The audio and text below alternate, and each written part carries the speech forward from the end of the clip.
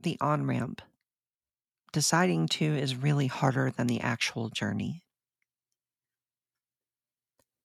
I don't know why I'm here. That's pretty honest, right?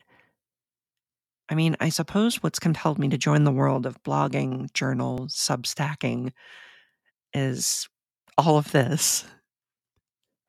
Our world seems like it's in a continual, perpetual, never-ending state of chaos in which we're all just trying to figure out where the pieces will fall when and if it ever returns to anything resembling normalcy.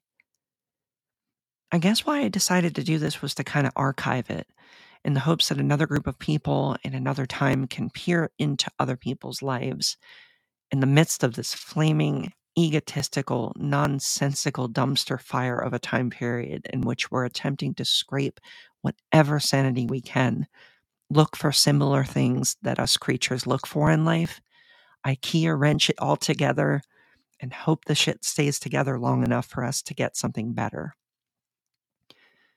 I'm sure of one thing, at least. If this isn't at least a safe space for me to get out the things that float in and out of my everyday, maybe I misread the manual and need to send the whole thing back. After all, if you can't carve out your own from quite literally your own decisions, you have to be doing it wrong, right? What I'm saying, I suppose, is this. I've been staring at this proverbial on-ramp for a long time. I've attempted to blog about my experiences for probably the last 3 years.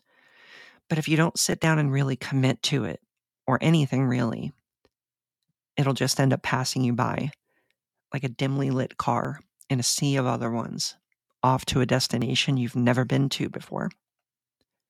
Or they could end up helping to light the way for a bit, you know?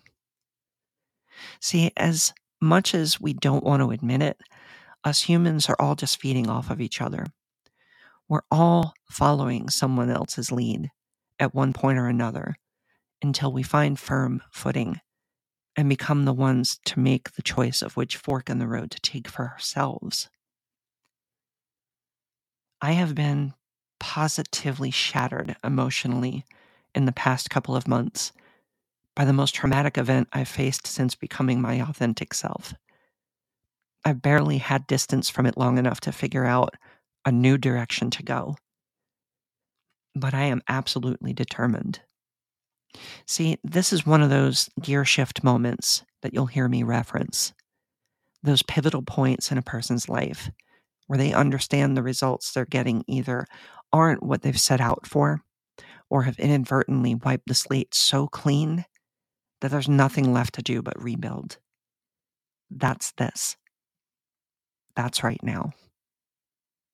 I'm standing at the on-ramp, and I'm finally ready to get back on the journey.